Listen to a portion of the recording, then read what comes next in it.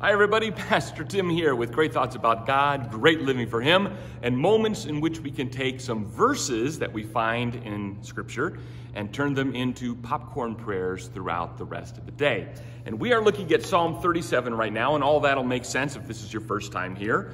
Psalm 37, verse 16 and 17. Better is the little that the righteous has than the abundance of the many wicked. For the arms of the wicked shall be broken, but the Lord upholds the righteous. This is the beautiful concept and principle of God's truth, that walking in righteousness, even if you have a little, even if you don't have very much, is far better than living in wickedness and having abundance, because there'll be a day of justice coming. And it is hard for us to focus on living righteously and not having as much as the wicked may have. It may be as much power, as much fame, as much money, as much stuff. It doesn't matter.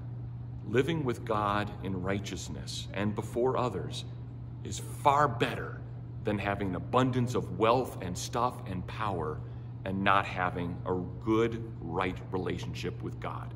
So let's turn that into a quick popcorn prayer that we can use throughout the day to keep in our heart and our minds these great thoughts about God. Let's meditate upon these things so that our devotional time with God is not a 5-minute thing in the morning, but an all-day long time of reflecting on His greatness. So let's take this and pray.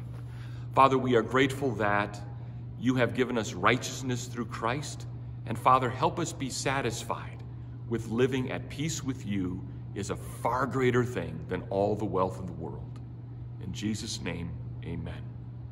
So throughout the day, take those verses and turn those into a prayer that you might continue to have great thoughts about God and practice great living for Him. Until next time, bye.